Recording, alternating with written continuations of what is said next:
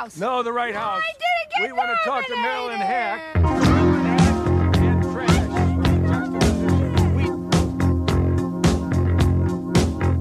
I'm from Canada Water.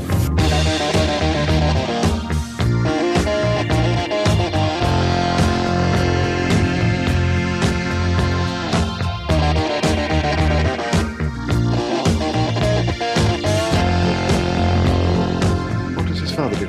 You mean, is he working class or one of us? That's more or less what I mean. You don't seem quite as happy as you should. Something's bothering you, Flo. Come on, Flo, it's easy. Just point and choose. Something about yourself, a little delicate. The sex manual says women are like doorways, men can enter through them. God's sake, Florence. How long have you been there? I thought I'd just... Asked you a question, damn it. Hello and welcome to the This Had Oscar Buzz podcast, the only podcast that doesn't want your laugh. It wants to help you entering that science fair for our rocket project. Every week on This Had Oscar Buzz, we'll be talking about a different movie that once upon a time had lofty Academy Award aspirations, but for some reason or another, it all went wrong. The Oscar hopes died, and we are here to perform the autopsy. I'm your host, Chris File, and I'm here, as always, with my jungle kitty, Joe Reed. On Chesil Beach. I want to jump in with the Rakatatiti-Tata sound clip just instead of my voice entirely, just to get it off of the table, because it's the one thing I think of now when I think of this movie title is your demented decision to place the title of this film in the cadence of Bibi Zahra Benet's verse in wait, what's the name of that entire song? You asked me too quickly, but her line is I'm pussy bitch. It's obviously, yes. I know the other team's song was Sitting on a Secret, but what was there? I can't remember it. Anyway, it's the best thing about the entire season of All Stars 3, and anybody who didn't like BB can suck it, as far as I'm concerned. Exactly. It was so good. Out of respect for on J-Lo, Chesil we are Beach. here to talk about On Chesil Beach. Not the most exciting film to talk about. No, if Jungle Kitty showed up in this movie, she might have saved the day to explain to them, how to unpack their trauma and enjoy the sexual experience. I believe you mean trauma, but yes. How dare you? This is a film about trauma. It is actually, truly, that is the case. On Chesil Beach is an elevated horror. I mean, in a lot of ways it is, and not to the benefit of the movie. I think a lot of the reviews, if you go back and read the negative reviews, a lot of them sort of pointed out the fact that, it's pretty tasteless to turn the subject matter of this movie into almost like a whodunit or a puzzle box of just why is Saoirse Ronan's character the way she is? Well, let's find out from her life. And it's just it's kind of gross. I'm pretty sure it's the exact structure of the book. And I understand anybody who thinks that it's gross, but I feel like it could be as a novel, this type of structure might work a little bit more in your inside of a character's head and I think that's the thing. Processing memory in the way a character would, but in a movie I'm just not sure it works. I never read the novel either, but I just from reading reviews, especially from people who had read the novel, they said it's a world of difference from when you are sort of inside Florence's head for, much of it and are sort of, getting things from her perspective. And the movie doesn't really replicate that. And in many ways can't. A movie, anytime you're adapting from a book that exists so much inside the head of a certain character, that's always going to be a challenge when you adapt a movie, and you're going to have to change things and sort of figure out a way around it. And right. And in movies that have pulled it off successfully, it's creating the tone in the movie that matches the tone of the narration or the tone of that character's voice in their head, or not just literally following the beats as they do in the novel, which I haven't read the book either, so I don't know if this is exactly it. I was watching part of this, and my spouse has read this book, and he was like, oh yeah, this seems exactly like it was in the book. And he's like, why are you watching this? Well, I remember when this movie played at TIFF, which is We'll where get I into saw it it. for the first time. And first of all, watch this movie in the IMAX theater at TIFF. That was one of those ones where they Like the first programmed. morning of TIFF, yeah. If it wasn't the first day, it was like within the first couple days. But No, I looked at the schedule. oh, really? Yes, it was Fantastic. the like first public showing was the first day of TIFF, and then it's the first morning of the press, which is like part of the reason why this movie like died the second that it was seen, because like it was like not really competitive on like the press screening schedule in terms of like what were the big titles. So it's like everybody saw this movie at once, and then everybody immediately dismissed it, and the movie was effectively dead. It was such a bizarre experience watching this in the IMAX theater, as it is anytime they program something that's not sort of visually grandiose on the IMAX screen. I remember once again, I saw The Danish Girl from the third row of the IMAX, which Oh no. not a great environment to watch The Danish Girl. If there is any good one. Lady Bird in IMAX at TIFF. The Lady Bird IMAX screening, that was the one that was like insanely competitive. People were like stabbing, friends of theirs to get into that screening. It was I wasn't famously at that screening. overflowed. I was at a later screening. Oh, okay. Because I remember that first one where people were just like, they were turning away people by the dozens from the Lady Bird screening. And that was before we knew what this movie was. I think that was the first indication that Lady Bird was going to be big, speaking of Saoirse, in 2017. But anyway, before I saw on Chesil Beach, I remember talking to a couple people or hearing from a couple people who had read the book, and they were being very cryptic and just being like, I'm very curious how a certain, climactic moment of the movie is going to be rendered on screen. And as it turns out, just as it was, just as people were expecting, that like in both cases, the plot does truly hinge on a moment of premature ejaculation, and there it is. So there it is. Can I just say, the way that Billy Howell is shot, and like obviously it's intentional, the way he is shot in that like scene is so appalling. Like it's at an angle of his face that is so, like, I think it's maybe one of the better points of the movie, that like it really does make you feel not just like uncomfortable, but kind of repulsed by like just this hovering man who's just not keyed into where she's at and how little she wants this to be happening. We'll get into it later, but I do feel like he gives a very good performance in that movie, and he's an actor who I generally like. And well, we'll talk about it. Yeah, we'll talk about it. We'll disagree and we'll talk about it. Okay. Always looking forward to that.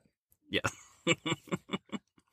I kind of pushed for us to do this movie, mostly because lately I feel like I miss Saoirse. Well, yes. Yeah. When was the last time we had some fun with Saoirse? I'm trying to think. Has it been Women, anything since Little Women? Point. Yeah. Well, I mean, she's in The French Dispatch, and I did like that is true. So briefly in that. I mean, very, very briefly. I did think that she was like, I don't know. I like The French Dispatch. I also famously never saw Ammonite. I never ended up seeing Ammonite. See, but like when you walk away from Ammonite, it's like, why was Saoirse in that movie? Like maybe somebody who was a little more expected could have done something, but like that is Kate Winslet's show. Yeah. Because she doesn't really have much to do. We'll talk about Ammonite eventually. Oh, eventually, yes, we will talk about Ammonite. I'm basically saving watching that movie until we do cover it on this podcast. Exactly. But yes, better movie than people gave it credit for. All right, that's sort of I remember the sort of the boomerang of that the reception of that movie. It has me feeling more hopeful to see it, which is good. And it obviously heralded a really good year for Kate Winslet, because all of a sudden, after the sort of fizzle of the Ammonite Oscar campaign came the deserved onslaught of awards for Mare of Easttown, which she was for her best performance ever. Oh, she's so good on that show. Spectacular. Spectacular. Yeah. All right. So Chesil, which I always want to spell with a second H, even though it'd be silent. Like, I always want to put a second like it's H. Cthulhu or something? That it's Chesil, but like, you know how the English, that's like, where you're putting the second H. like, Okay. well, they'll say Churchill, but there's an H, there's a second H in Churchill, like that, basically. Chesil is a word that makes me feel like people are going to yell at me for saying it wrong, like it's supposed to be Chesil. I don't know. I feel like every Chesil. time I've heard it, because if you'll notice when I play the Rakatatiti Tata clip that I have ginned up, Saoirse does say it as on Chesil Beach. She says Chesil like that. She doesn't Irish it up like she does MacGruber. So one of her greatest performances, just saying the word MacGruber. One of my favorite things Saoirse's ever done. Yeah, I would like to see her doing something fun again. In the vein of Lady Bird or something like that. I feel like something that's a little less stuffy. Obviously, Little Women was so much fun and so much like broke out of whatever, period costume, drama mold that you might have thought for that. But She's been playing Lady Macbeth on the London stage, which is good, but like, I mean, not unpopular opinion or whatever, but like, I may be good with Macbeth for a little while. Well, you know what I mean? Yeah, you're gonna have to live with it because Daniel Craig and Ruth Negga are about to do it on Broadway. Well, good for me then that I'm not seeing things on Broadway at the moment. So, yeah, but it'll be in the ethos and the culture in the discussion. That's true. Well, I mean, people are never gonna stop doing Macbeth, and I don't think they should stop doing Macbeth. But like, I'm at least at a point where I'm like, the idea of somebody doing Macbeth doesn't thrill me at the moment, right? Right. So whatever. Sure. Whatever. Well, okay, so she's been doing that. She has this Searchlight, like, period murder mystery pseudo thing that I can't tell. The title is something very strange. See How They Run? Yes. Which it's a good cast. Good cast. Probably going to be a fun movie. Hopefully Searchlight isn't just planning on dumping it on Hulu like it seems like that company is gearing up to be. Thank you, Disney. So we'll see. Other than that, that's all she's got coming. Yeah. Well, maybe we're in a lull before another big... she tends to do movies in bunches. I feel like between 2017 and 2018, she had like a shitload of movies. Right. And if we had lived in a normal time, Ammonite and French Dispatch would have been coming out at the same time. That's true. Yeah, that's a good point. So, maybe, she has taken, some time to do some theater, and then she's gonna, come back into film and stuff like that. So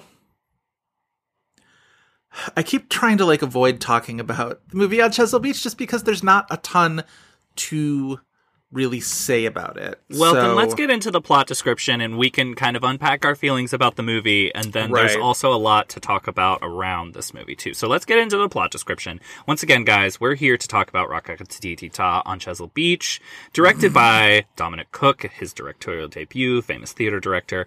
Written by Ian McEwan, based on his own novel. We'll get into the Ian McEwan of it all. Starring Saoirse Ronan, Billy Howell, the great Emily Watson, Anne-Marie Duff, and Samuel West. We'll also talk about it. World premiered the first day of the 2017 Toronto International Film Festival, and then opened limited in the States the next May, Memorial Day weekend.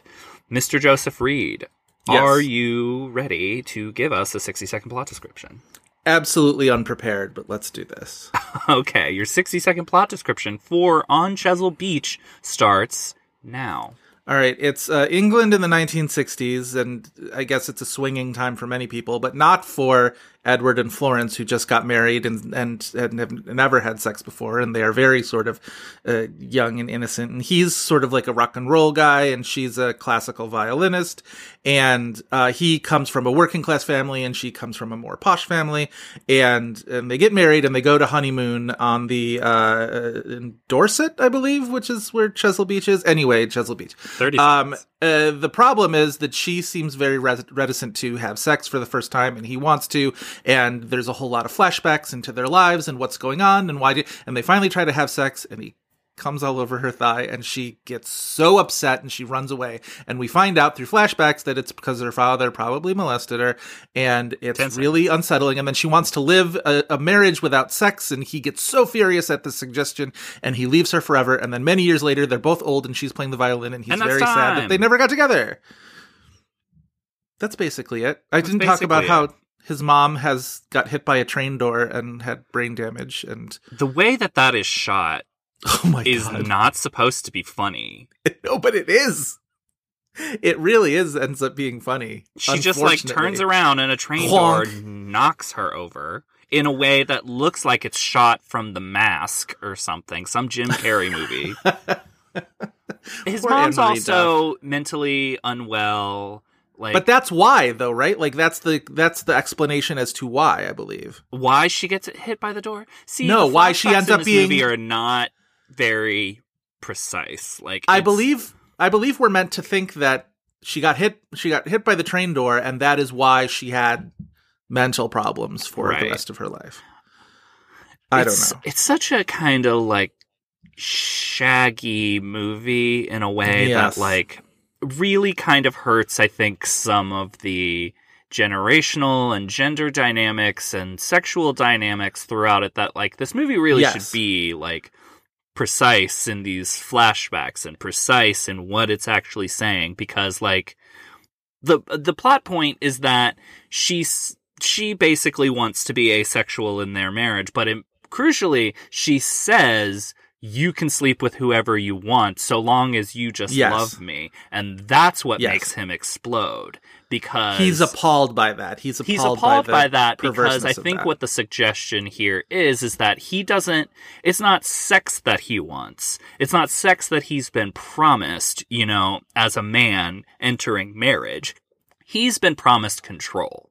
And that's what like the societal demand is, and what she is requesting would create more of a parity between the two of them. They would be equal. They wouldn't be having sex, but they would both be getting ultimately what they want, and he can't have that. And I don't think he realizes that until later. I don't think the movie underlines that very well. Well, the movie sort of shoves all of this the part that's really kind of interesting into the last, I'll be generous and say a half hour, but it's really the last like 20, 25 minutes. And there's so much sort of like ponderous getting to the point of where this all happens. And you're right, like this kind of negotiation between them all sort of happens in this one scene on the beach, which, by the way, for a titular beach, it looks like a really bad beach because it's just all full of stones. It's just like a stone mound path. And like when they're trying to stomp away from each other, it's all like awkward and they're kind of like falling and catching their balance slipping through the loose stones. Yeah, it just looks, it's one of those things where I remember my family and I would go to Cape Cod on occasion. That's sort of our like place we would go when we would go on vacation. And we would always sort of, and at some point, like at low tide, when like the sandbars are out and whatever, like the beaches look wonderful.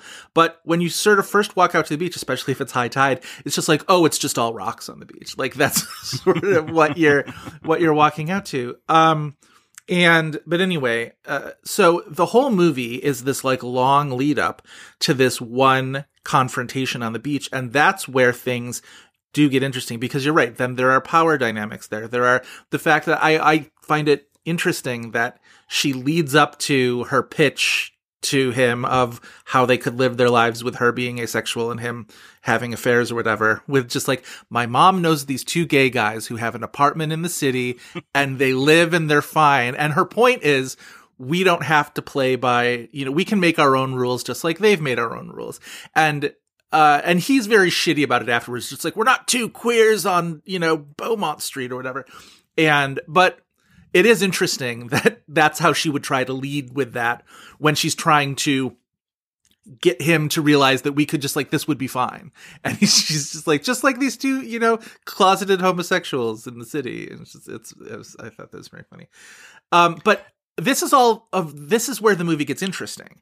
And then all of a sudden this scene is over and it's just like, that's it. The marriage is over. And then the next thing we know, after like a couple scenes with him sort of telling his family that it's over, it's a flash forward. And then he's like living with a lifetime of regret. And it's just like, if we could exist in that space a little bit more, it's a more interesting movie rather than having it be an hour and a half of build up to like, why does she react so strongly when he comes on her, leg or whatever. And I don't know. Anyway, you were trying to say something. I don't know if you need more of that. I just think you need it to be better and more precise because, like, McEwan is a writer who writes very well about, like, regret and the effect of that on an entire life. But, like, you compare this to Atonement, which we'll get into it because of Saoirse. Yeah. You compare this to Atonement, that is not that much of that book. That's like 20 pages of that book and maybe 10 minutes of that movie. But it makes it so clear and so succinct that it's devastating, and like it puts you in that character's state of I fucked things up, not just for myself but for other people, whereas I suppose on Chesil Beach is just this guy like, I was a bastard when I was younger, and it's, but also the idea of regret kind of winds its way through Atonement before we get to that scene at the end, and we're, if not like narratively prepped for it, we're certainly like emotionally prepared for it. And it's sort of the logical, natural endpoint to that movie. And in a way where Chesil Beach, it feels like all suddenly sprung on me, where all of a sudden I'm just like, oh, that's what this movie's been about this whole time, is she wants to have a non-conventional, celibate marriage with this guy. And it's just like, oh, I had no idea that that's what this was about. And before I've even sort of gotten my bearings as to, oh, now this is the space that I'm in, that scene is done, and I don't need the scene specifically to be longer. I need the emotional space that we are in that part of the movie to have more room to breathe and have more room to explore itself and to explore the notions of itself. And whether that is scenes earlier in the movie where she meets this homosexual couple who her mom knows on Beaumont Street, like these kind of things. And, you know Every what I mean? Movie Just like, needs a third act, Saoirse monologue of like, there's these gay men. Who would have played them, and why is one of them Simon Russell Beale? Right? Simon Russell Beale and Rory Kinnear. Who else? I'm trying to think. Or Rory Kinnear and Rhys Ifans? No, I'm more so thinking, God, why is his name Stephen Fry? Oh, well, of course. Stephen Fry and Simon Russell Beale. Yeah. That's your couple. Exactly. I love this. All right. Go back in time and make this happen, Dominic Cook. Yeah. So by the time you get to this end scene where they're in like this really extreme old age makeup, and she's married, and we're left to assume that this marriage that she's found is, is satisfactory to her, right? She's sort of, ended up with, one would hope at least, that she didn't just sort of like end up in a marriage where she's forced to have sex. But she's also has this regret of, this life with him, Edward, that never happened. And he's in the audience just not regret, weeping on the latex on his face. We don't get her perspective, though, of the rest of her life. That's a big problem. We just see her. She never speaks for herself. We never see any of her flashbacks. We just know she has a family with like children and grandchildren now. Yeah. But like, we don't know if the reason she's crying is because there's a sense of regret, or if the pain of that experience is still living with her. We don't know what the difference is, and I would have liked to have known. Yes, same. Or like, if we're not going to know, that whole sequence should be played just from his perspective. So it's like he doesn't know and we can't know either. But instead, it's kind of like this duet of them looking at each other and crying, and we get it from their both of their perspectives, but we don't actually know what her perspective is. Yeah. Yeah, I agree. It's a lot. It's to me, it's a big waste of the movie. Ends up being a waste of a talented cast, a potentially, I guess, interesting story if it's told differently. It's, a waste of Sean Bobbitt as a cinematographer. You know what I mean? It's just like, it just in general feels, I feel like we've gotten fairly in depth with like the substance of the movie, but have said nothing about the first hour of it because like it takes that long to get into what the movie is really about. Well, and so much of the, like, when I said in my plot description of just like, he's, he likes rock and roll and she likes classical music. He's from a working class family. She's from a posh family. And it's like, those are the things in the like, premise of the movie, but they don't really make themselves known in any kind of interesting way. We're told this, but it doesn't ever really feel like they're like that, all that different. You don't get the sense when they're on this honeymoon that they're two people who come from different worlds, or at least I don't. Right, I agree. So I think that's a problem. And maybe that is a problem with the acting, but like, I also feel like the movie doesn't dramatize it in any interesting way. Mm-hmm. So you didn't like Billy Howell in this movie. I thought he was quite good. I don't. I mean, like, some of it, I think the character isn't defined really well. Like, we know that he is, like, quick to get angry and, like, maybe overreact, but, like, also the support we have for that is him, like, protecting his friend who, like, is...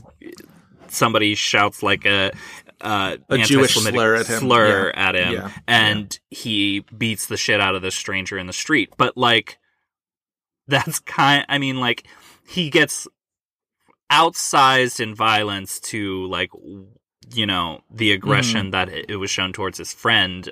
Mm-hmm. And it's like, oh, wait, maybe he could kill this guy. But it's like, we're still supporting it because, like, he's protecting his friend. Right. But he's never really likable. We're never really, like, in his head. And, like, he's supposed to be a shit. Like, he is in the wrong for what the substance of the movie is, right?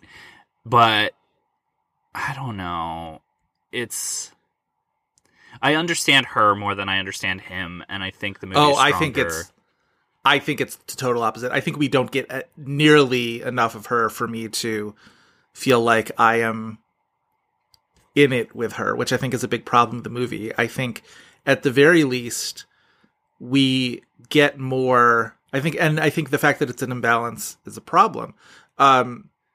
We get more with him. There's a scene where he brings Florence home to meet his family and specifically his mother. And he's, of course, very nervous about this. And it goes well. Like, Florence really, sort of reacts well to his mother's mental illness, and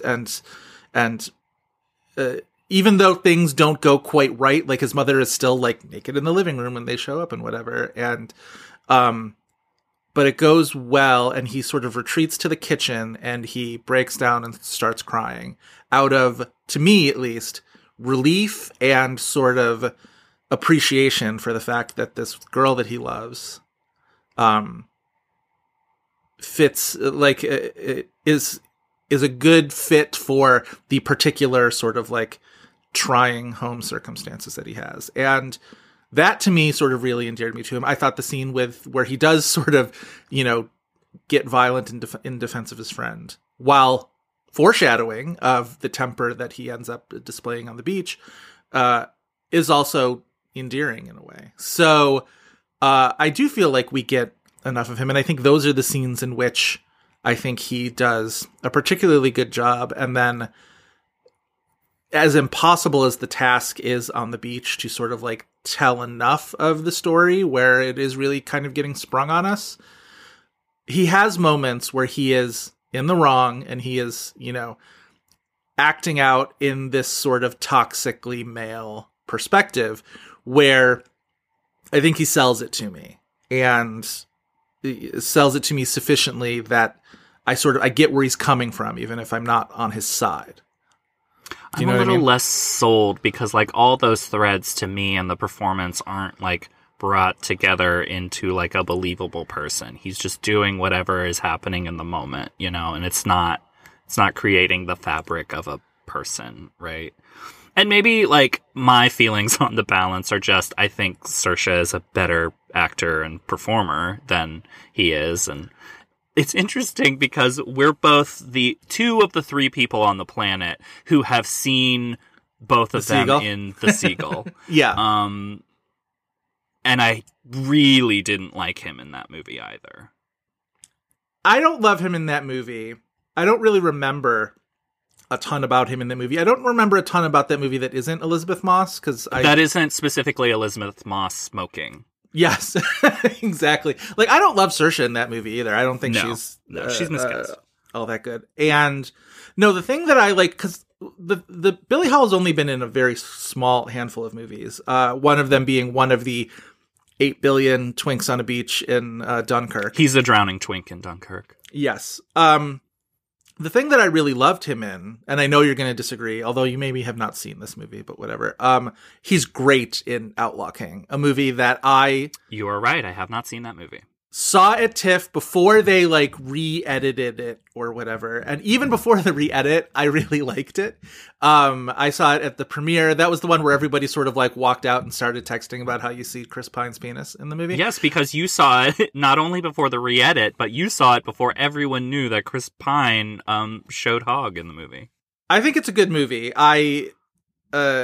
I've never seen it again because it's a long and brutal movie, and I didn't really feel like I wanted to go through that again. But like, for what it was, being sort of this like violent and brutal and whatever, I thought it was good. And I thought Billy Howell, who plays Prince Edward, who is the son of the king in this movie, and this is the character who I'm pretty sure, because Outlaw King and Braveheart sort of like connect at odd angles. Like, it's not, Chris Pine doesn't play the character that Mel Gibson plays in Braveheart, but like that character, William Wallace, is in Outlaw King, sort of elsewhere and sort of on the periphery of it, but it's about the same general sort of era in Scotland and fight for Scottish independence and yada, yada, yada.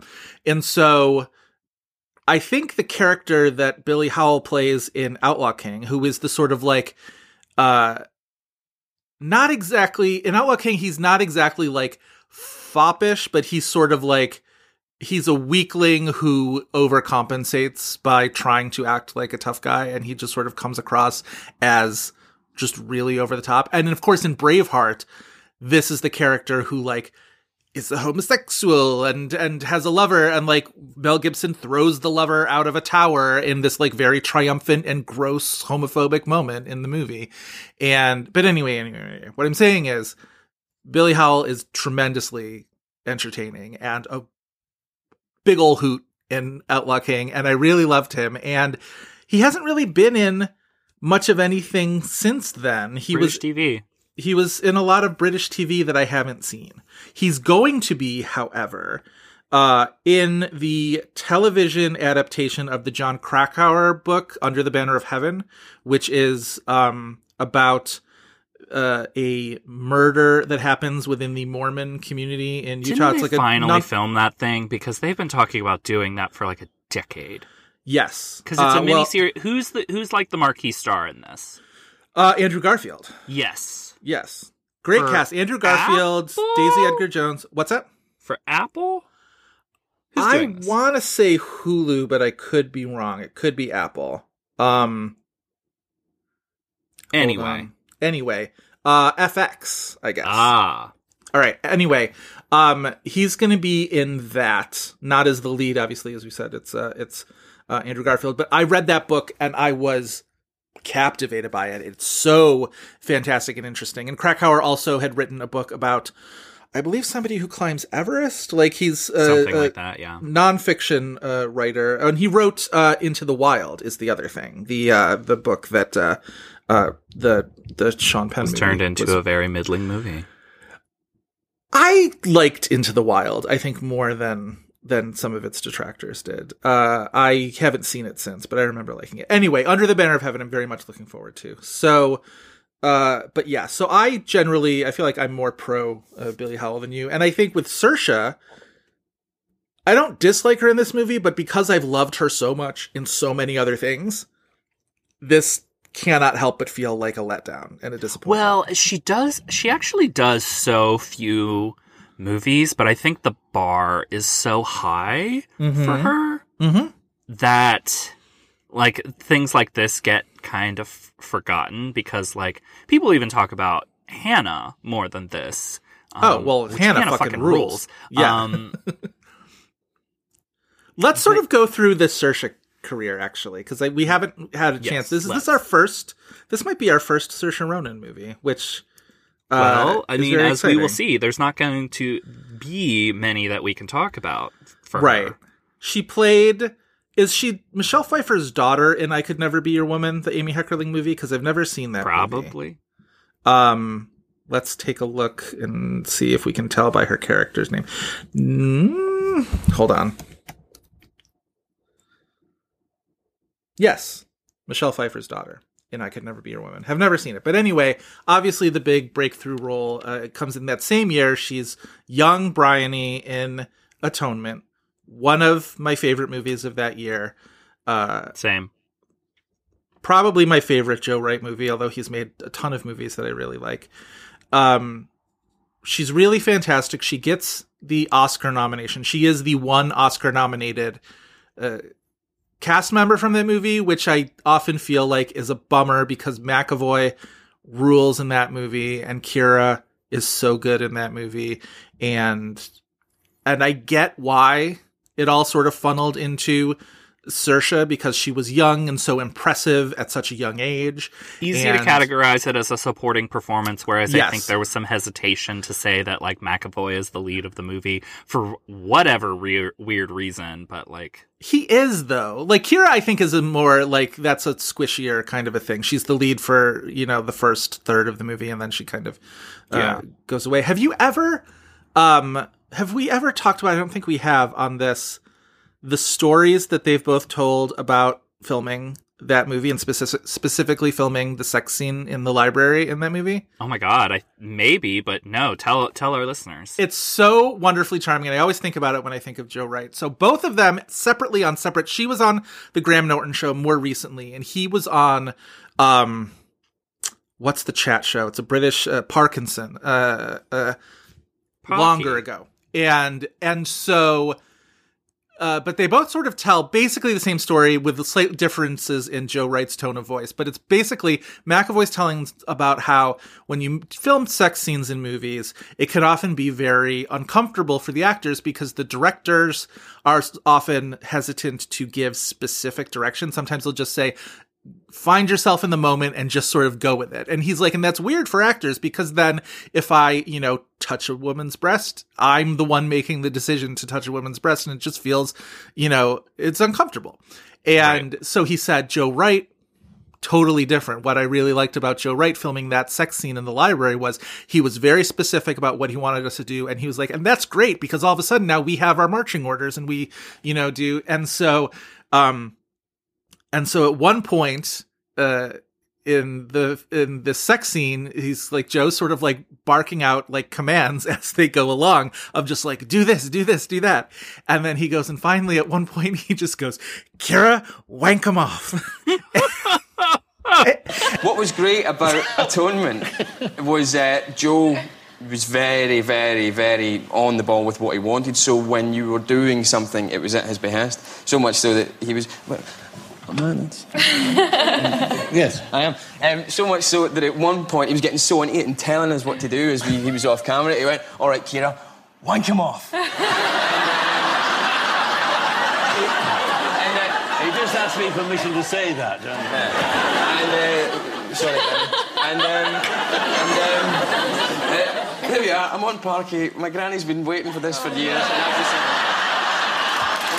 And so, and Keira tells the story on Graham Norton, basically sort of the same setup, except in Keira's it's just like, Keira, wank him off. So it's like, I don't know, there's a scene, we're having sex up against a bookshelf, as you do. And it's with the lovely James McAvoy, he's a friend who's really lovely. And it's always awkward because he's a friend and that's awkward.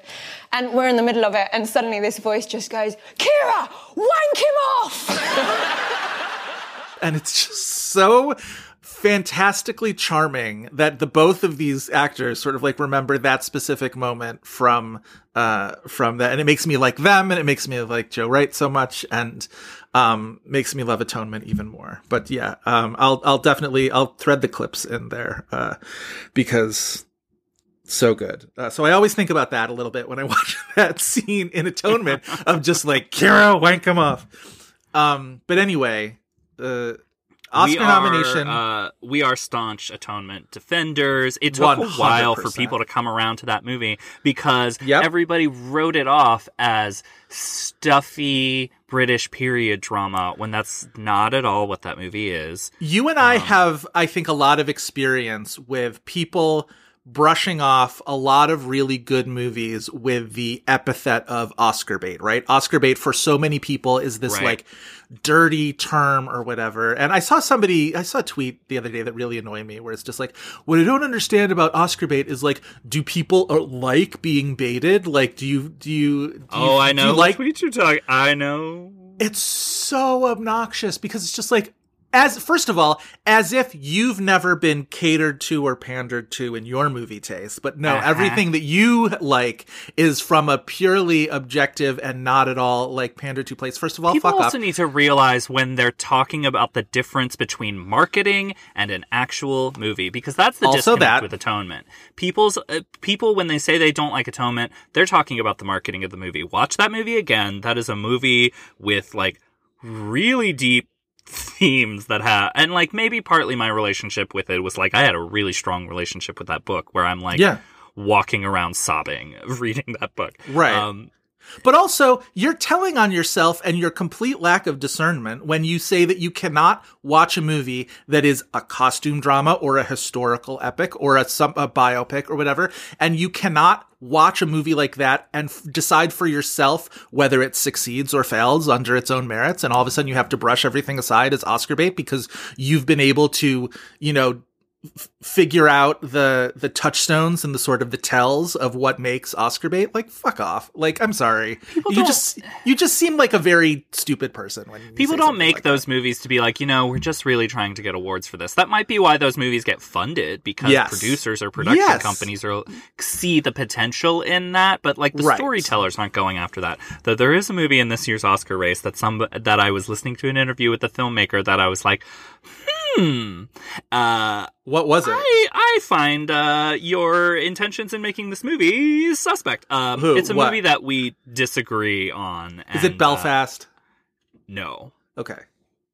It's a movie that is not going to get an Oscar nomination that we disagree on, and I don't feel like shitting on this movie further, so I'll tell you off mic. Tell me off mic. All right. Anyway. But people don't make movies with those intentions, especially costume dramas. They're like, just if it feels like awards bait to us as a viewer, that's not what the movie's problems are. The movie's problems are they didn't develop their themes well enough. They didn't get into the core of this character. They didn't make us care about these people. That's the fucking problem. Not, oh, they just wanted Oscars. Like, no, that's... All right. Yes, people tell on themselves. So anyway... Oscar nomination for Atonement. She moves on. I have not seen City of Ember. That movie sort of came and went. And that's the one where Bill Murray is weirdly in it, right? Yes. It is a kind of fantasy adventure kind of a thing. Anyway, didn't see it. So the next big thing that she's in. The tomb in the middle of Saoirse Ronan's house. Indeed. In terms of her potential Oscar nominations is The Lovely Bones. Right. She takes you get the whatever momentum, I almost said motivation, momentum of the Oscar nomination, and it moves into The Lovely Bones, which, again, we cannot talk about on this podcast, tragically, because the Oscars had the extreme poor taste that year of nominating Stanley Tucci's performance when they could have just nominated his Julie and Julia performance. We've talked about this. It's very stupid. Anyway, I would love to talk about The Lovely Bones because... Do we think Saoirse was like 6th or 7th? Because she got a Critics' Choice and she did. BAFTA. BAFTA as well, The BAFTA nomination, I think, is what's telling. I would love to sort of dig into that because, yes, it's there was so much expectation on it. The book was so huge. Peter Jackson was such an interesting choice to do something like that, coming off of The Lord of the Rings and King Kong, and just the production history of that movie, the way Lynn Ramsey was involved and got uninvolved is partly why it would be so. The Ryan Gosling of it all, like, yes, absolutely. Ryan Gosling of it is really fascinating too, because like there are disparate stories that are told about it. Oh, because, and like from Ryan his Gosling perspective, was like, I was doing this weight gain to appear older, blah, blah, blah, blah. But apparently it's come out that Peter Jackson was like, no, Peter Jackson hated Ryan Gosling and fired him because he was essentially a pill. A pill, yeah. I could see both of those things being in some ways true. So yes, that's very interesting.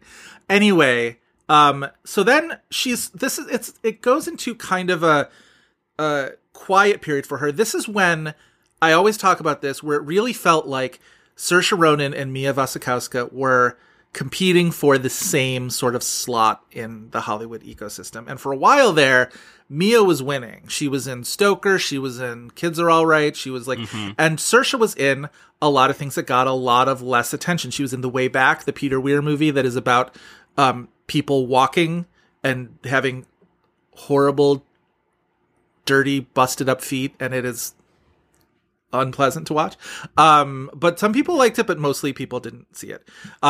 Hannah, which is another Joe Wright movie, which fucking rules, and she fucking rules in it, and it did not get the kind of attention that it deserved to get, and I will forever scream in people's faces about how Hannah deserved better, because it was great. That fucking score rips, man. Oh my god, the Chemical Brothers score to that movie is so good. Holy shit, yes. And it's a much stranger movie than you think. Even when you're told that the premise is about a young girl raised in the wild by her father to be an assassin, essentially, it's even weirder than that. The Tom Hollander of it all, the Cate Blanchett of it all, it's so good. Anyway, I would love to see Blanchett in another Joe Wright movie, though I'm kind of falling off the Joe Wright train lately, but I would love to see Blanchett work with him again. It's fine. He'll be fine. He'll direct something great again.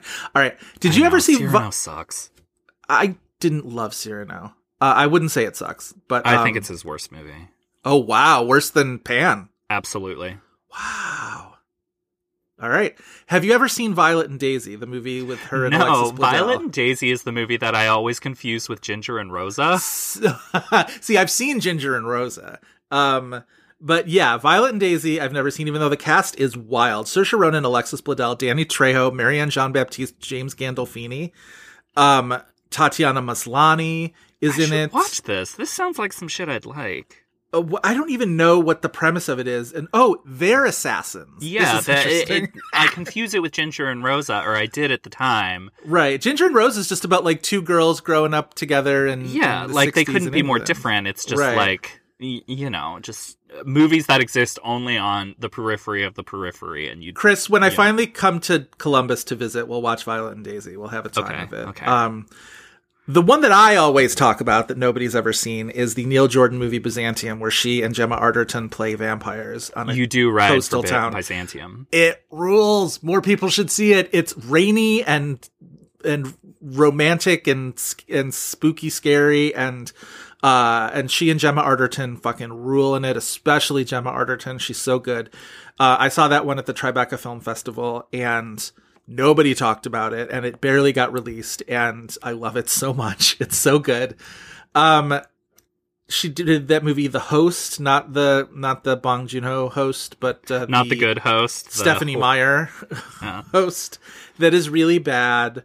Which is like the one time that Saoirse really kind of steps into the standard expectation for a teen actor, teen actress in doing this era of YA adaptation that like is in a genre, and like obviously it didn't work for her. I mean, like she got saddled with one of the like worst properties to be doing that, but The good thing about it is people forgot about it almost immediately. Like, it really did leave people's cultural memories, which is good. She also did the Kevin McDonald movie, How I Live Now, that I did not seen. Which I believe is also a YA adaptation, but I know people that like that movie. The thing about this era of Saoirse's movies is she's making these movies with fairly interesting directors that end up being like either the worst movies that they've done, like Peter Jackson's The Lovely Bones, or the most anonymous movies that they've done, where like Peter Weir's The Way Back, nobody really ever talks about that. Byzantium, nobody ever talks about that when they talk about Neil Jordan. Nobody ever talks about How I Live Now when they talk about Kevin McDonald. And it's just sort of, it's a very kind of quiet and under the radar period, even though she's sometimes giving really interesting performances, as in Hannah and Byzantium. And then I think the rebound sort of starts with Grand Budapest Hotel, where like, it's not like she's the one walking out of Grand Budapest Hotel with like the lion's share of attention, but it's a pretty big role in that movie. And it's obviously a huge Oscar success. Best Picture nominee, gets a bunch of other nominations. And Grand Budapest Hotel is like the movie where like she's entering this era where the camera absolutely loves her. Yes, I think that's right. She's also in the Ryan Gosling movie Lost River that I have not seen. I know it's bad. It has its defenders, but like it is a very try-hard movie. He wants to be making a David Lynch movie. He wants to be making a Nick Refn movie. There are some amazing images in it, but it is. I do feel like I should at some point watch it. Like, check it out just for the artifact of it. But it's I certainly would rather watch that movie for the first time than watch Only God Forgives, which I've also never seen, but also just seems like a movie that would be unpleasant for me to watch. Whereas Lost River isn't unpleasant, whereas Only God Forgives is. Yeah. And then 2015 is the big sort of Saoirse's back moment with Brooklyn, which premieres at Sundance and is not the talk of that year's Sundance, but really perseveres and stays in the Oscar conversation sort of when it resurfaces in the fall. And she gets... Sundance is a weird place to launch that movie, I think. Whereas it is. If they had launched it at, like Venice or Toronto or even Telluride, that movie probably would have been massive if it had, been dropped on audiences for the first time at that place. But like, it's not the vibe of Sundance. Yeah, no, I think that's right. It does get the Best Picture nomination, though, along with nominations for Saoirse and Best Actress and Adapted Screenplay. So that is, I think that's the one where all of a sudden she's almost 10 years past Atonement, 8 years past Atonement, and it's just like, oh, she's still got it. She wasn't just this sort of flash-in-the-pan child performance or whatever.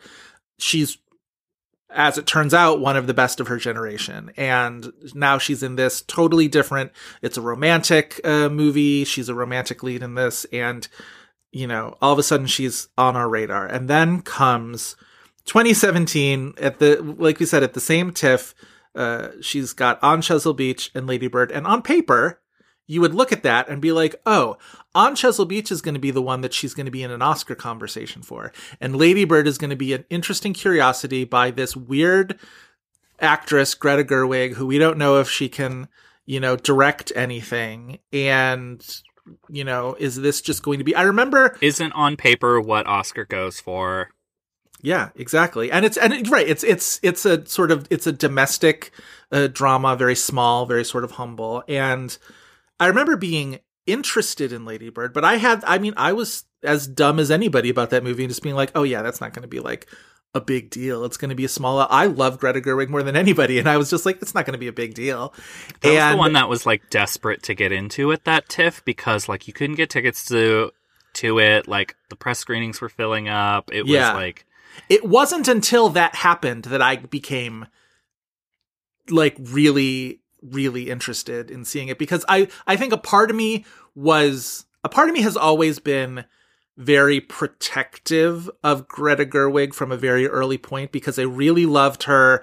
First time I saw her in House of the Devil, I was just like, she's amazing. And then I loved her in the Whit Stillman movie. What's the title of that movie?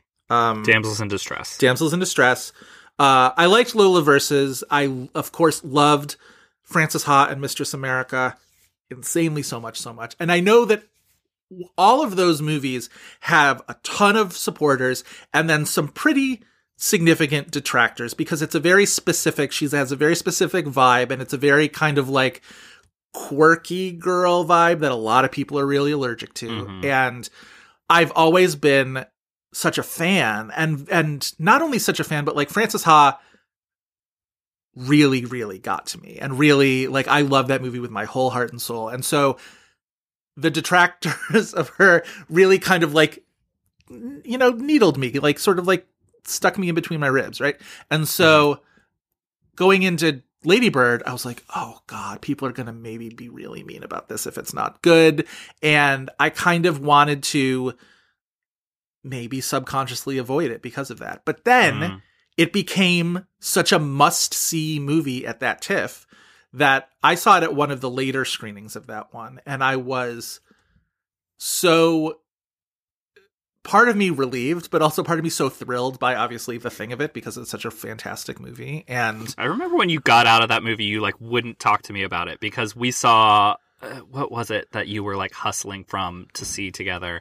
And I was like, but just tell me about the movie. And like, you didn't, I can always tell when you really love something because you hold those cards so close to your chest. I'm very protective of it. I'm very protective of the things that I love. I don't want other people shitting on them. And I needed to be sure that people wouldn't before I sort of put my heart out there for Lady Bird. But oh boy, did I love it. I think Katie had seen it before either one of us had seen it. And Katie sort of was just like, Joe, you're going to love that movie. And I was just like, oh, I hope so. And she was of course right.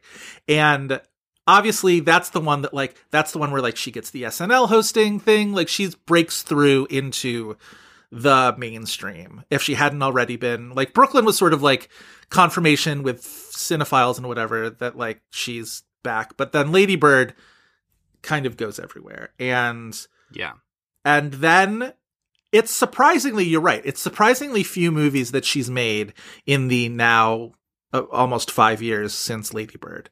Nothing the Seagull makes me feel old than Lady Bird I being know. 5 years old because Lady Bird was like my high school experience. Christine's already graduated from NYU, Chris. Like, it's... Oh my God. I know. All right. But it's The Seagull, which we've talked about. We both saw and is not really good, and she's not really that good in it. Mary Queen of Scots, which I think is a bad movie that she acquits herself pretty well in, I would say. I think it's watchable. I don't think that movie is as bad as a lot of people said it was. I remember being the person that's like, because Mary Queen of Scots was so delayed, and that's another movie that we can't talk about because it got Oscar nominations and almost got Margot Robbie an Oscar nomination. Almost. Very close. Yeah. I remember being like, because it kept being pushed, it was like supposed to be at Toronto and they pulled it right before it was like announced and that was the rumor or whatever. Yeah. And like, it was being held out and and listeners we were all know very how the suspicious whisper about why. begin, yes. Yeah. And like the buzz on that got really bad. Yeah. But there was so much pressure on that movie because like the photos of her in costume were released like while Lady Bird is in theaters and stuff. So it's building up the anticipation for this movie. And then like the fact that nobody's seen it and it's not at a festival, creates, bad vibes around a movie. And I remember being the person that's like, no guys, it's gonna be really good. You watch, like, what if this ends up working and like it's the late breaking great movie? And then when I saw it, I was like, you know what? It is more peculiar than you think it's going to be, which I think is the one interesting thing about it. Like, I do think that's some people's problem with it though, because it's not entirely not my problem with it. Like it doesn't succeed as on the level that I think it wants to. It almost needs to be like, not quite Moulin Rouge level, but it needs to like kind of pump up that volume of, it's anachronistic costuming, it needs like to be a little bit more of what it is to work. 2019, she does Little Women once again with Greta Gerwig. It fucking rules. Yeah. That is a movie where I believe I walked out of my screening and I texted you and Katie immediately and was just like, this movie is the goddamn best. It's so Oh my God, I was on a cloud walking out of that movie. It's so exuberant. Still it's so full of life. Wild to me that like there was never any real momentum around Saoirse to get win. her. Yeah. Like, I mean, she's so young, which is preventing people from thinking of her in an overdue type of way. Here's the other thing, though. Little Women was one of the last movies to screen that year and one of the last movies to get released that year. And by that time, like, Renee had that Oscar sewn up by the end of September. Like, the story was too good. At that point, it didn't matter that people didn't love Judy, and some of them liked it better than others, and I think it's actually pretty okay. I would say pretty good, actually. Anyway, it didn't matter. By that time, the storyline of Renee Zellweger had gone away. She had won the Oscar early, had gone away, had sort of, quasi quit acting. Although it's one of those things where it's just like, how long was she actually gone? Anyway, had the whole brouhaha with like people making fun of her plastic surgery with her face. And by the time the good reviews for Judy came along, everybody was just like, what a great triumph for Renee, coming back from people being such assholes about her for a while. Mm-hmm.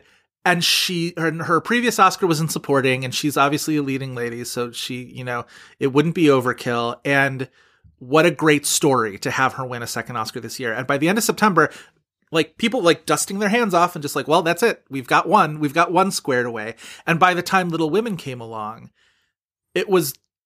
the question wasn't, could anybody beat Renee? It's like, who else is going to get nominated? And that's sort of that was the ceiling of it. Yeah. And I wonder if the timing of those things had been different, if Little Women had been the one to come out in the fall festivals and Judy had been the one to wait till the last minute. Or even if Little Women had been at the fall festivals, because Little Women was ready. Little Women had an offer to be at Cannes, and they turned it down. I could still see Renee winning in those circumstances, but it would have been a race. And then all of a sudden it comes into play that, like, this is Saoirse's fourth nomination, and is it her time? Has she paid her dues enough? There's also a certain level of Little Women where the star of Little Women is Greta Gerwig. That is because true also. It's a feat of adaptation. Like, yes, it's remarkably well directed, considering like what people expect of that material.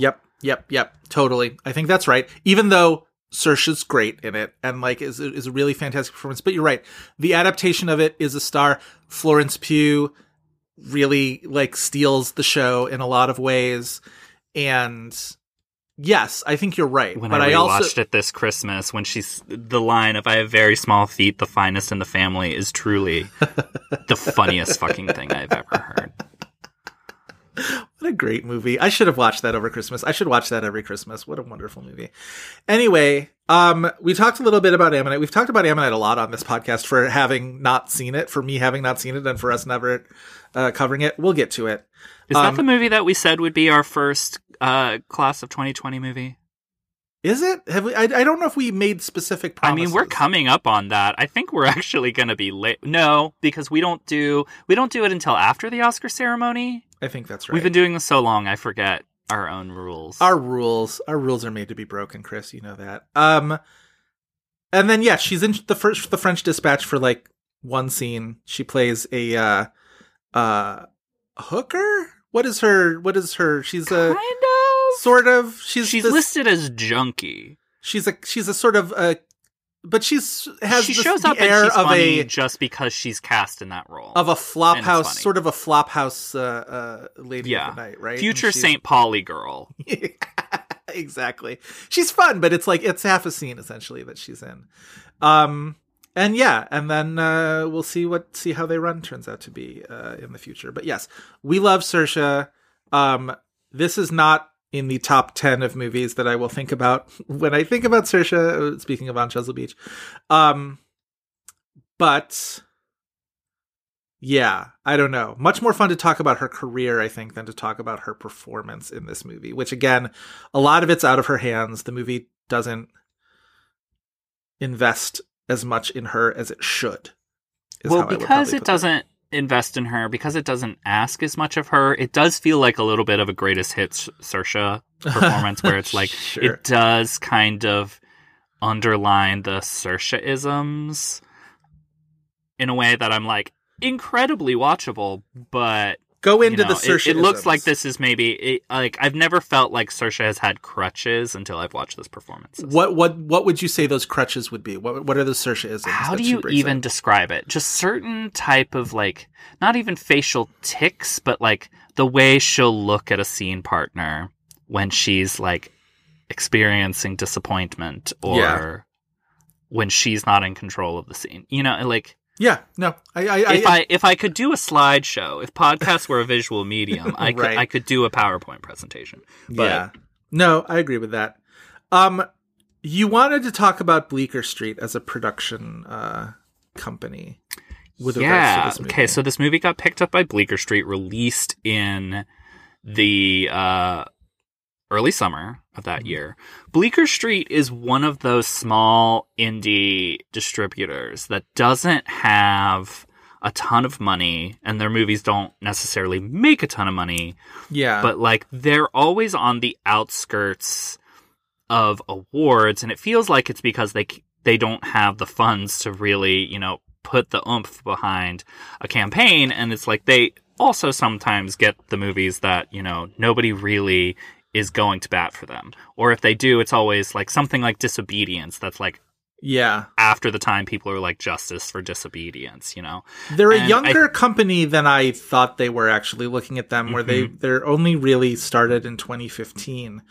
But there are some movies in there, some bad ones. Trumbo is on that list, and I don't want to but Trumbo is one of their few movies that have actually gotten an Oscar I was going to say, I think perversely it's just that enough. and Captain Fantastic, which is like when a movie gets picked up by them, and like something like Mass this year, and people are like, oh, this is a surefire like Oscar nominee. I'm like, this is a distributor that's like put in the effort for things before, and they don't get Oscar nominations. So, by the way, looking at the Bleecker Street list, I am reminded of the film we actually said is going to be our first 2020 movie, and that is Wild Mountain Thyme. Oh, that is going to be our not first. Not the bees. Yep. Is it bees in that movie? I will find out. Neither one of us have seen it, so we're going to find out together, Chris. That will be our first 2020 movie. But yeah, it's stuff like I'll See You in My Dreams, which is a wonderful movie. Blythe Danner gives a great performance, but they did not sort of have the musculature to make that happen. It's certainly not to shit on the good people of Bleecker Street, but they've had movies that it's like, if anybody else had distributed it, it feels like, not anybody, but you know, like if a Focus or a Lionsgate or someone else had distributed Leave No Trace, that movie would be an Oscar nominee. You know, like an example like that. That's true. The Deborah Granick movie, Leave No Trace, which is super fantastic, and I really love it. But yeah, it's a lot of movies where you maybe don't hear about it right away, and then there's a little bit of like a, if not word of mouth, then just sort of it sort of lingers in the conversation among people who see a lot of movies. You really have to like be a person who sees a lot of movies to see a good number of Bleecker Street movies, but some of them are like a lot of their movies don't stay in theaters very long because they don't end up making money. And even stuff like that does, like Logan Lucky, doesn't make as much as it should, which is wild because it's like it's one of the better later Soderbergh movies. It frickin' rules. It's such a crowd Logan pleaser. Lucky is wonderful.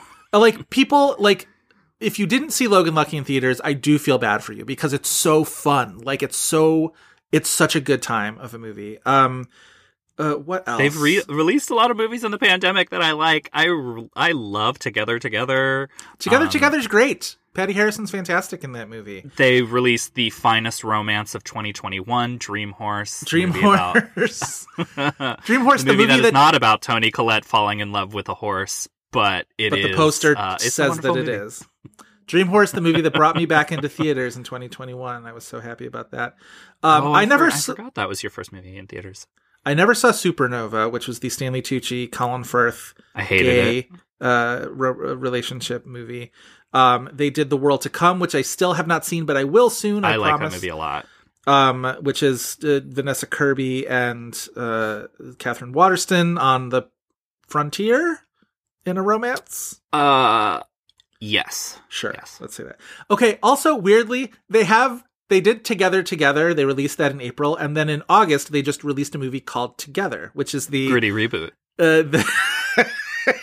That was the James McAvoy Sharon Horgan COVID movie that people were like, it's a COVID movie. Don't Absolutely not will I ever see that movie. Yeah. I'm Your Man. What do people think when they're making these COVID movies I don't like know. that? What do they think the shelf life is for this? Are people going to watch that even in 3 years from now? Here's what's infuriating. You can't find two more charming people to me than James McAvoy and Sharon Horgan, and I would probably watch them in just about anything. And the one thing that I wouldn't is COVID relationship fraught drama. It's just, or whatever, dramedy. I don't even know if how comedic it is, but like, no, like anything else but that. Literally anything else but that. Also, Sharon Horgan was the weirdly cast as the homophobic teacher in it's not called There's Something About Jamie, but it's you know Everyone's what I'm talking about Jamie. Everybody's talking about Jamie, right? Which I thought was talking about Jamie.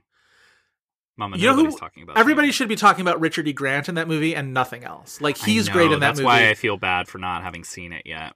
He's wonderful in it, but like, it's an odd casting choice because Sharon Horgan, I think, is such a has such great charisma and so whatever. And it's just to sort of shunt her away as the homophobic teacher was a little bit of a bummer, to the point where for a while in that movie I kept being like, but does she have a point? And it's just like, no, she's bad. However, Sharon Horgan is allowed to say the F slur. Oh yeah, she's allowed. Yeah. Also, have I said my thing about Sharon Horgan in Game Night before? That she and Billy Magnuson need to star in a romantic comedy together because their chemistry in that movie is so fucking good. Because I wanted to like true. them in Game Night more than I did. Oh, Chris, you should have, because they were great.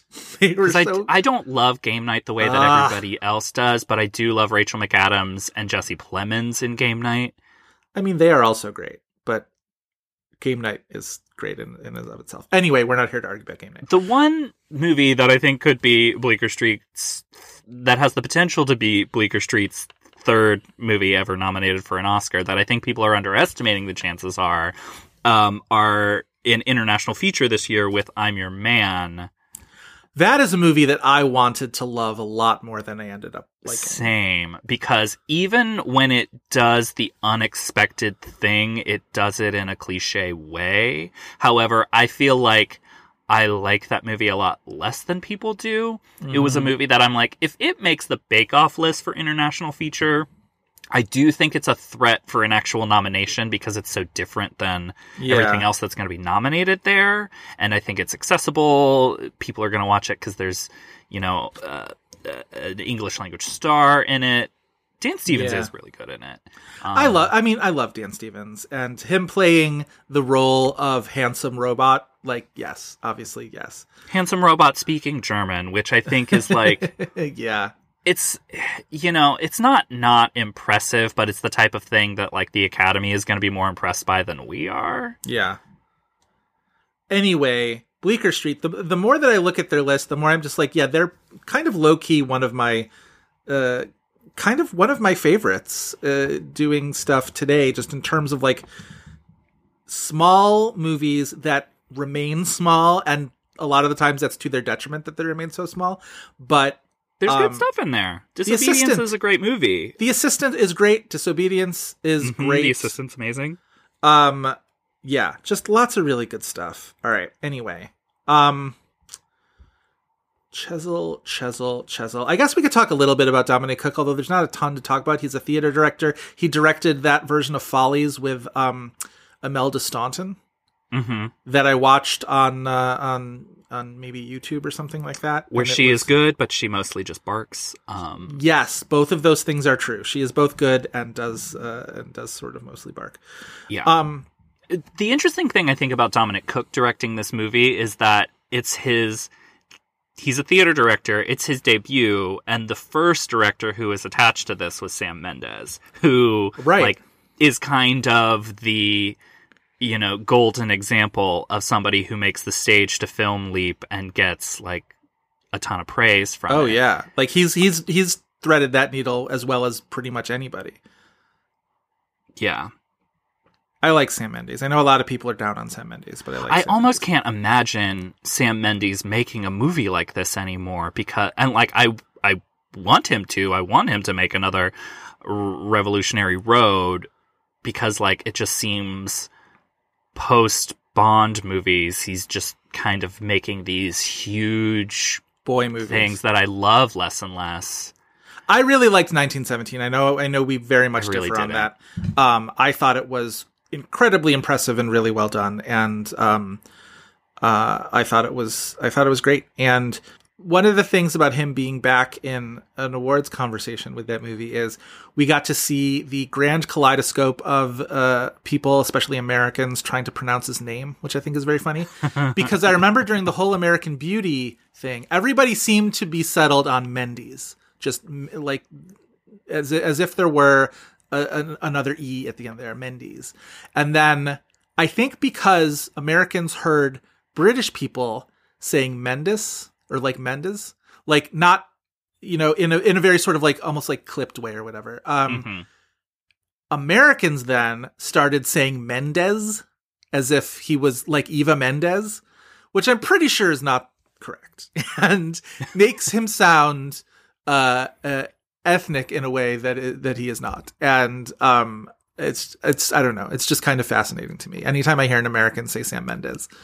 But anyway, he was going to direct this movie, and then Mike Newell was going to direct this movie. Another sort of I don't know what a Mike Newell movie is in terms of like a vibe, right? He's directed Four Weddings and a Funeral. He's directed Donnie Brasco. He's directed Harry Potter and the Goblet of Fire. He directed our first This Had Oscar Buzz movie, Mona Lisa Smile. And I struggle to find a through line with like, what is a Mike Newell movie about? Enchanted April is a Mike Newell movie. Well, because The Prince of Persia, The Sands of Time he is seems a Mike like Newell a movie. studio like standby, but he's almost not. Like the credits would tell you that he's like a journeyman studio director. Yeah. But I don't because like he attached himself to this movie. I don't think it was like a studio was like, let's get Mike Newell to do this now that Sam Mendes is left. He tends to direct movies where the authorial voice tends to be either a franchise, like Harry Potter and the Goblet of Fire, or a writer, like when it's Four Weddings and a Funeral. That's a Richard Curtis movie. Mm-hmm. Donnie Brasco is a Paul Attanasio movie more than anything else. It's interesting. Donnie Brasco is an Anne Heche movie. How dare you? Yes. He also directed that movie Pushing Tin, which I saw at the time and don't really remember a ton about, except for the fact that it was part of the Angelina Jolie ascendance. Like and that Kate was Blanchett. Yes, but it was the same year that Angelina Jolie won the Oscar for Girl Interrupted specifically. So I always think of it in that, like, in conversation with like Gia and what was the other movie that she did before? Playing by Heart. Playing by Heart, yeah. Can't wait to talk about Playing by Heart. We got to do that. We really do. We keep threatening. Artifact. And of course, Mike Newell directed our favorite movie that exists as a title, and yet we've also both seen it, the Guernsey Literary and Potato Peel Society. Not the potato movie! Oh my god, throwing it back to the early fascinations on this podcast, the potato movie. Yes, exactly. So, yeah. This movie on Chesil Beach, while it is directed by by Dominic Cook, does also in that way feel like an Ian McEwan movie more than anything else. He had two movies at TIFF that year that he had written the screenplay for based on his own novels, this on Chesil Beach, and also The Children Act, which did not get released for like at least another year, and it was like very quietly kind of like put out on, I want to say, Amazon. No, it was, I'm pretty sure that was one of, remember when A24 had a partnership with DirecTV, where people are like, this A24 movie doesn't exist, or A24 isn't doing anything for this movie. And it's like, no, this is their partnership with DirecTV. It is meant more to be placed on DirecTV than to be placed in theaters. They also had the deal with Amazon, which is what makes me think it is Amazon, because like all of the A24 movies eventually made it onto Amazon Prime. And now it's Showtime that they're partnered with. Which is a bummer because less one accessible. Yeah. Children Act is not bad, but also kind of odd and belongs in that kind of subset of movies like The Kindergarten Teacher, which is like, we're going to tell the story of a dissatisfied woman by her sort of intense relationship with a child. And she plays a judge, right? In Britain, they're still called judges. Barrister, something. I don't know. Whatever the fuck. I think barrister's a lawyer. I think you're right. Anyway, the wig. She wears the wig. Anyway, gets really invested in this case where a teenage boy played by Finn Whitehead is dying of cancer or something, and his parents are religious and won't allow medical treatment, and should there be an intervention, yada yada yada. Anyway, Emma Thompson's quite good in it. It's not a great movie, but it's better than On Chesil Beach, I will say. Of the two Ian McEwan movies at TIFF 2017, that's the better one. He's an interesting sort of character, Ian McEwan. Kind of obviously wrote the novel Atonement that was made into a movie, wrote the novel Enduring Love that was made into a Roger Michell movie that is really interesting and kind of dark and you unsettling. love that movie, and I need to catch up. You should watch it. It's a movie that begins with a hot air balloon disaster, and not many movies can say that. And really kind of like strikingly filmed. Like Roger Michell was on it with that one, and then becomes this sort of like psychological thriller where Reese Ifans becomes obsessed with Daniel Craig, and really interesting. Ian McEwan also, I learned just by doing my research for this, I had no idea, wrote the screenplay to The Good Son. The Macaulay Culkin, Elijah Wood, a movie where 50% movie. of the vibe is what if Macaulay Culkin said the F word? What if Macaulay Culkin said fuck? And he does. He tells Elijah Wood, don't fuck with me. It's amazing. I included that in when I did trivia the one time of my audio round of iconic fucks. People who say fuck. Yes. Had no idea. What a wild and like completely like wasn't part of an era where he was doing like screenplays for American movies or anything like that. Like, no, just sort of sticks out as its own little island in his career that he did the screenplay for The Good Son. Absolutely amazing. Of his earlier screenplays, is The Cement Garden or is it The Comfort of Strangers? That's the incest one. Oh, I don't know. I have not seen one of those was adapted. Let me try to look at. Oh, it's The Cement Garden, because like he was like controversial writer, right, for a while because he did like an incest book, right? Oh, Comfort of Strangers, yeah, was directed by Paul Schrader. A screenplay by Harold Pinter, actually interesting, with Christopher Walken and Natasha Richardson. I have not seen that movie, but it was 1990, played the Cannes Film Festival. That's interesting. Yeah, Cement Garden was... Give me a second. 1993 film starring Charlotte Gainsbourg. Love her. And it was about incest. Interesting. Weird.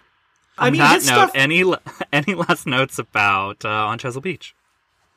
Oh, gosh. Well, I did want to bring up, it does include one of my favorite pieces of music in a movie, which is the Wake Up Alone by Amy Winehouse. No. Strangely. When that needle drop happened, I was like, what the fuck? Because you get an Amy Winehouse needle drop before the subtitle telling you that it's in 2007.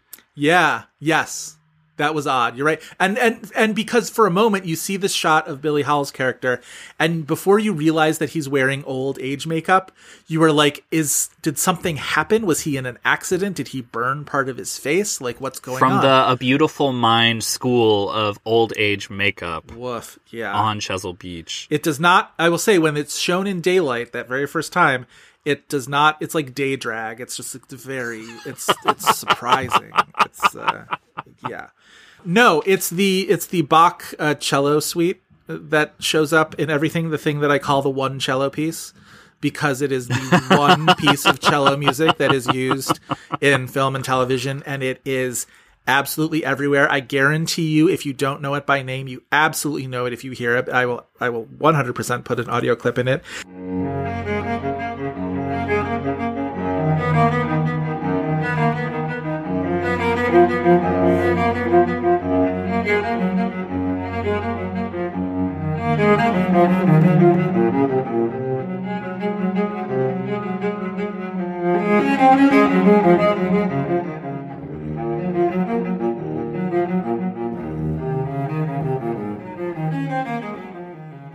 I mostly associate it with You Can Count on Me. It shows up throughout You Can Count on Me. It is so beautiful. Because I love that movie so much, I love this piece of music so much. But it's in Master and Commander in The Far Side of the World when they show up at the Galapagos. It's in Still Alice. It's in The Pianist. I believe the cellist that is a character in that movie plays that thing. It's in, like, highbrow, lowbrow. It's in The Hangover Part 2, right? It's in Factory Girl. It's in just a billion TV shows. Anytime I will see it in anything, I will 100% tweet about it. I need you to make a New York Magazine highbrow, lowbrow grid of movies that use it. That use the Bach cello suite.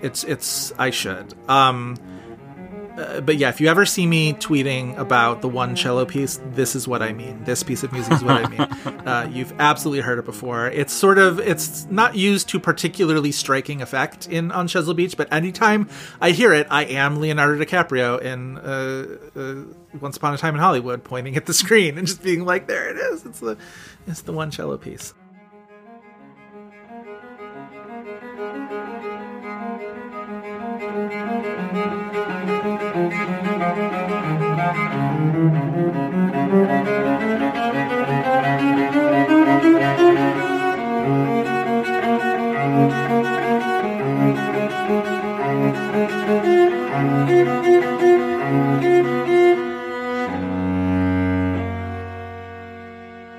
Yeah, what else about this movie can I say? It was better reviewed than I thought it would be. When I looked up the Rotten Tomato score, it's got a Rotten Tomato score in the 60s, even though I mostly remember just hearing from people who did not like it, but had fresh reviews from Kenneth Turan, Stephanie Zaharik, A.O. Scott, like people I genuinely, respect and like their opinions. They weren't like effusive reviews. The most effusive actually is your good buddy, Owen Gleiberman, who seemed to really love it. My nemesis. But yeah, kind of went away very quickly. Did not, it was very easy to kind of shuffle this away, especially after, or in the wake of, because it didn't get released till 2018, in the wake of Saoirse's. Didn't even make $1 million at the box office. Yeah. Before, it would be a miracle if a movie like this made $1 million at the box office. Right, exactly. Oh, the one thing we didn't mention is that when it was going to be a Sam Mendes movie, Mendes movie, it was going to star Carey Mulligan, which I don't know if she fares any better. I think she's still probably a subject to the same problems with the characterization that Saoirse had. So I'm kind of like, good for Carey for dodging that bullet, I guess. Because in 2017, she instead did, or was it 2018, Wildlife, the great unheralded Carey Mulligan performance. Still mad that nobody got behind that one. Her Promising Young Woman nomination is for Wildlife. I think she's also pretty great in Promising Young Woman. But I do too, but I think a lot of what she's doing in Promising Young Woman, she does better in Wildlife. Interesting. I don't necessarily disagree with you on that. But I do love them both. And she's so good in Wildlife. Anyway, maybe that's all we have to say about On Chesil Beach. I'm glad we finally did it. Rakatatiti tata. I'm pussy bitch. And yeah. Oh, here's the other thing I want to say before we're done. Samuel West plays Saoirse's Thank father. you for bringing this up. Who we find out eventually, way too late in the movie, I feel like, because it really does feel like a Scooby-Doo mystery where, it was you all along, creepy Samuel West as her father. We find out that he probably molested her, and that's the source of her sexual dysfunction, which is a kind of a grossly, overly prescriptive way of rendering something like that. He plays such an obvious sniveling creep, and he's also so similar to the Benedict Cumberbatch character in Atonement that I was like, you know how you watch enough Richard Curtis movies and you're just like, well, Richard Curtis obviously has a quirky sister with like pink hair and is super fun because there's that character in every movie, in every one of his movies. There's somebody who fits that type. And now I'm just like, where is Ian McEwan drawing this one sniveling creep of a man from? Like, who did he like sniveling child encounter in his life that he like maybe like watched something on television or like, was a reporter covering a court proceeding or something like that? It's just like, where is this coming from? Because clearly there is a through line here from at least the Cumberbatch character in Atonement to the Simon West character on Chesil Beach. But it's also just like, well, of course he's bad. Look at the way he acts. He looks like an actual rodent. What was the other movie? This is what I want to say. What was the other movie that we've done with Samuel West where he's playing this character again? It's like this unfortunate typecast for this really talented actor. Well, now I have to look and see because I don't remember it. Because Samuel West, when I think of Samuel West, I think of Howard's End. He's so good. And well, he's in Hyde Park on Hudson as King George. That's the only other movie. We've definitely done another one. Or maybe we've just had this conversation about Samuel West before. Interesting. I don't remember it, but okay. Yeah, the only other movie of his that we've covered on this is Hyde Park on Hudson. But he could have definitely played that character as sort of a sniveling creep because that's sort of his deal. Anyway. Do you want to move on to the IMDb game? Let's. All right. Explain to our listeners what the IMDb game is. Well, certainly. So every week we end our episodes with the IMDb game, wherein we challenge each other with an actor or actress to try and guess the top 4 titles that IMDb says they are most known for. If any of those titles are television, voice-only performances, or non-acting credits, we mention that up front. After 2 wrong guesses, we get the remaining titles' release years as a clue, and if that is not enough, it just becomes a free-for-all of hints. That's the IMDb game. Joe, would you like to give or guess first? I'll guess first. Okay, cool. So for you, I was surprised we hadn't pulled this person. It was the first one that I thought of because the other collaboration between Billy Howell and Saoirse Ronan, as we've discussed, is The Seagull. And much to my shame, for this performer, when they didn't get an Oscar nomination we were all hoping we would happen for, this is very, I think, instructive to our listeners who are confused about like what Oscar buzz is and how it works. I was like, guys, don't worry. It's gonna happen for The Seagull. The Seagull is going to get Annette Bening her Oscar. Oh, Chris. Oh, how misguided I will never forget this because it is one of the greatest shames of my life. All right, we've never done that would be a thing. We've never done Annette Bening. Interesting. Poor Annette Bening.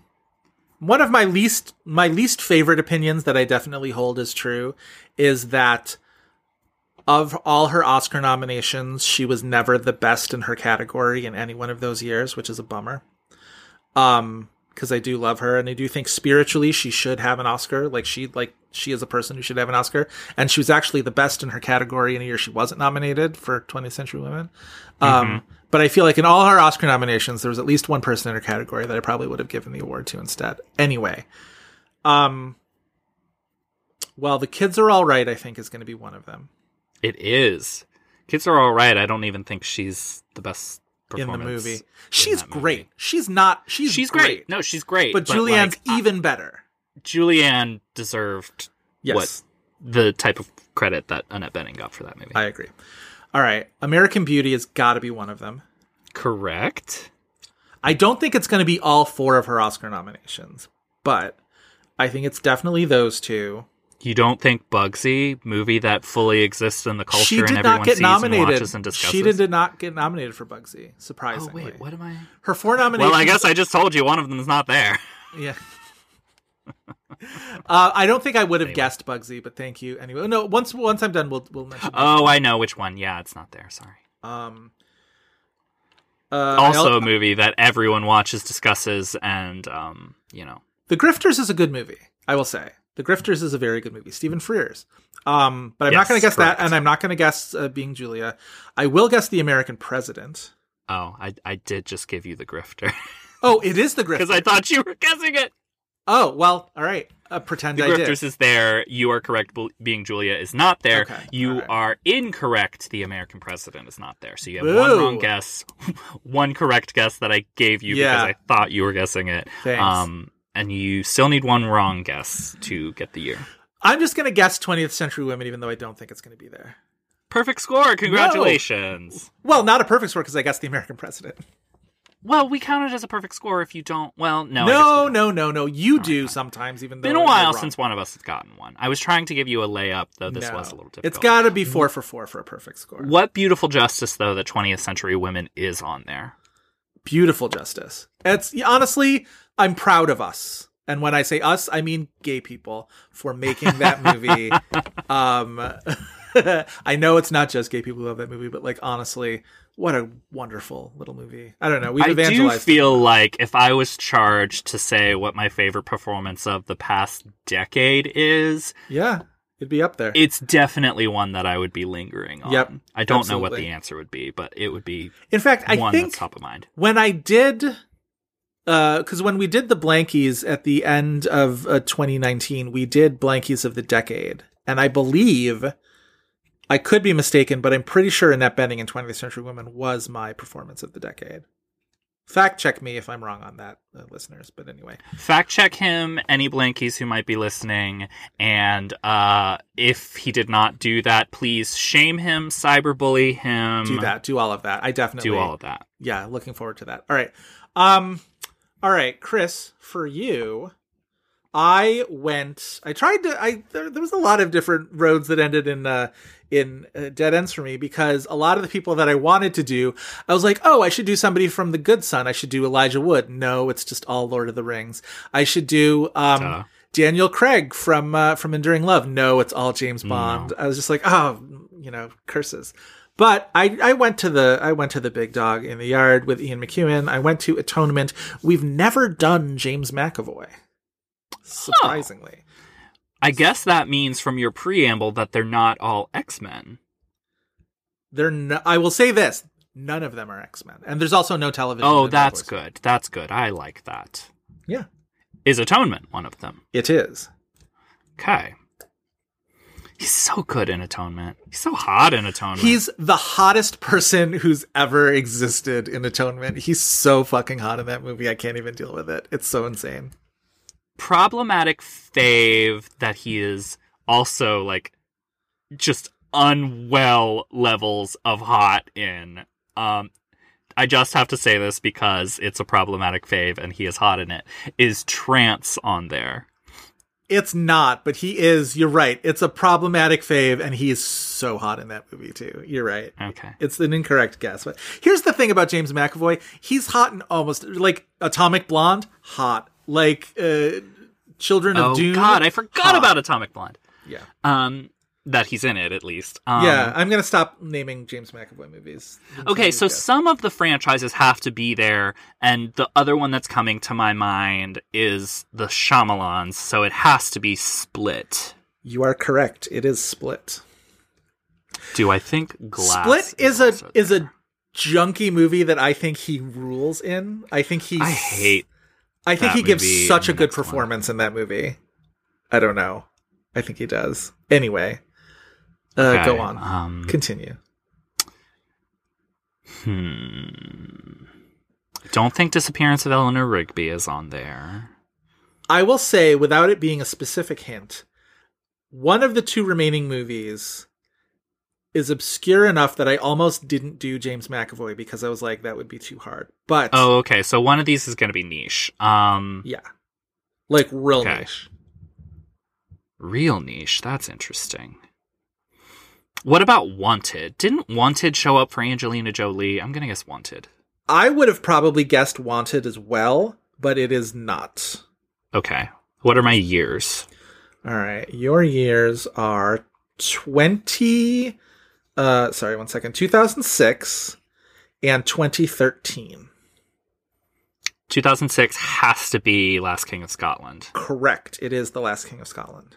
Okay, so 2013, after he's done the X-Men movies, or at least they... So this is the really obscure movie, obviously. Yeah. Is it, what was the Frankenstein movie he did? What's that?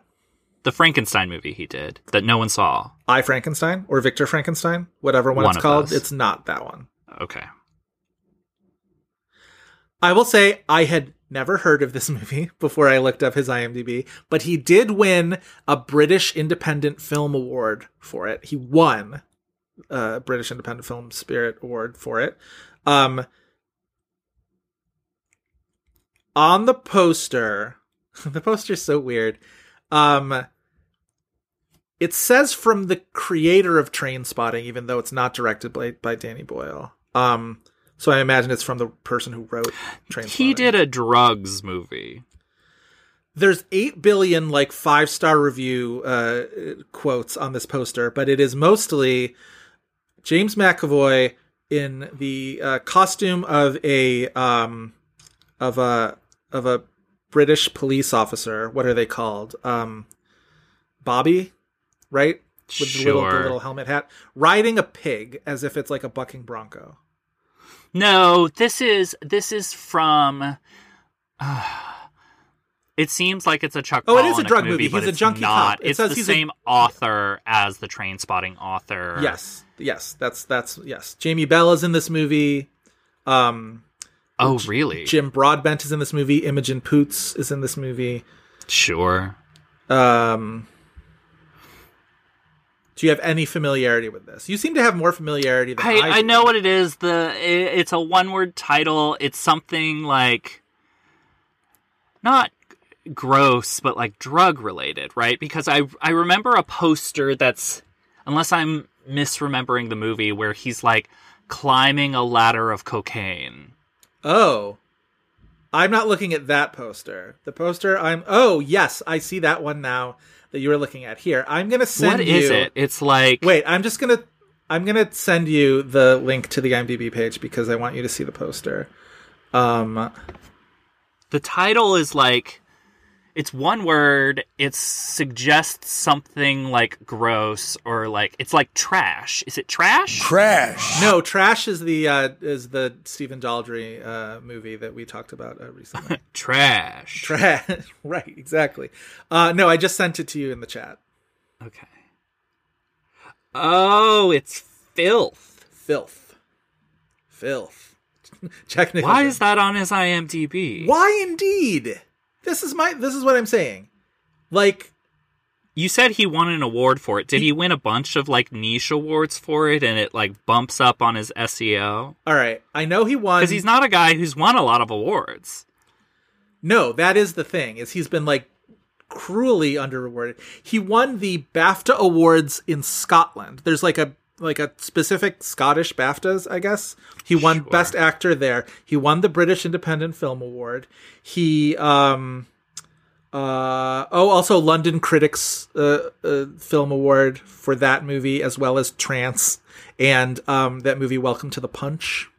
So like, yes, he did win a handful of awards in Britain for this movie that I've never seen or heard of. If you have, listeners, tweet at us, let us know. Is it worth watching? Should I check it out? It seems like maybe it's a not hot McAvoy movie. And you know I like my McAvoy stuff piping hot. Also hot in His Dark Materials. Also hot in just do a rundown of all the things that James McAvoy is hot in. It's most things. Followed him is the wrong way to say that. I walked behind him for half of a block in Toronto one time. I actively did not follow him because I did not. I actually turned a block before I needed to turn because I did not want to be the creep following James McAvoy. But he was. Suddenly, the blower's daughter starts playing in Joe's head. Yeah. Yeah, exactly. He's great. I love him. All right. Anyway, that's it. That's all I got. That's it. That is our episode. If you guys want more This Had Oscar Buzz, you can check out our Tumblr at thishadoscarbuzz.tumblr.com. Please also follow us on Twitter at had_Oscar_buzz. Joe, tell our listeners where they can follow you. Very good. Good job, Chris. You can find me. I'm on Twitter at Joe Reed, Reed spelled R-E-I-D. I am on Letterboxd as Joe Reed, Reed spelled the same way. I am also on Twitter and Letterboxd at Chris V. Feil. That's F-E-I-L. We would like to thank Kyle Cummings for his fantastic artwork, and Dave Gonzalez and Gavin Mevius for their technical guidance. Please remember to rate, like, and review us on Spotify, Apple Podcasts, Google Play, Stitcher, wherever else you get those podcasts. 5-star review in particular really helps us out with Apple Podcast visibility. So, Rakakatitita, tell us you love us, bitch. Very good. That's all for this week. We'll be back next week for more Buzz. Yeah, I'm Chesil Beach. Ooh la la la la la la. C'est bon, c'est bon. Doko chocolate la. You can take my snatch, drag it up, wheel it up, give me more, bring it to the ball. Drag up your life. Doesn't matter if you're black or white, any color you can drag up.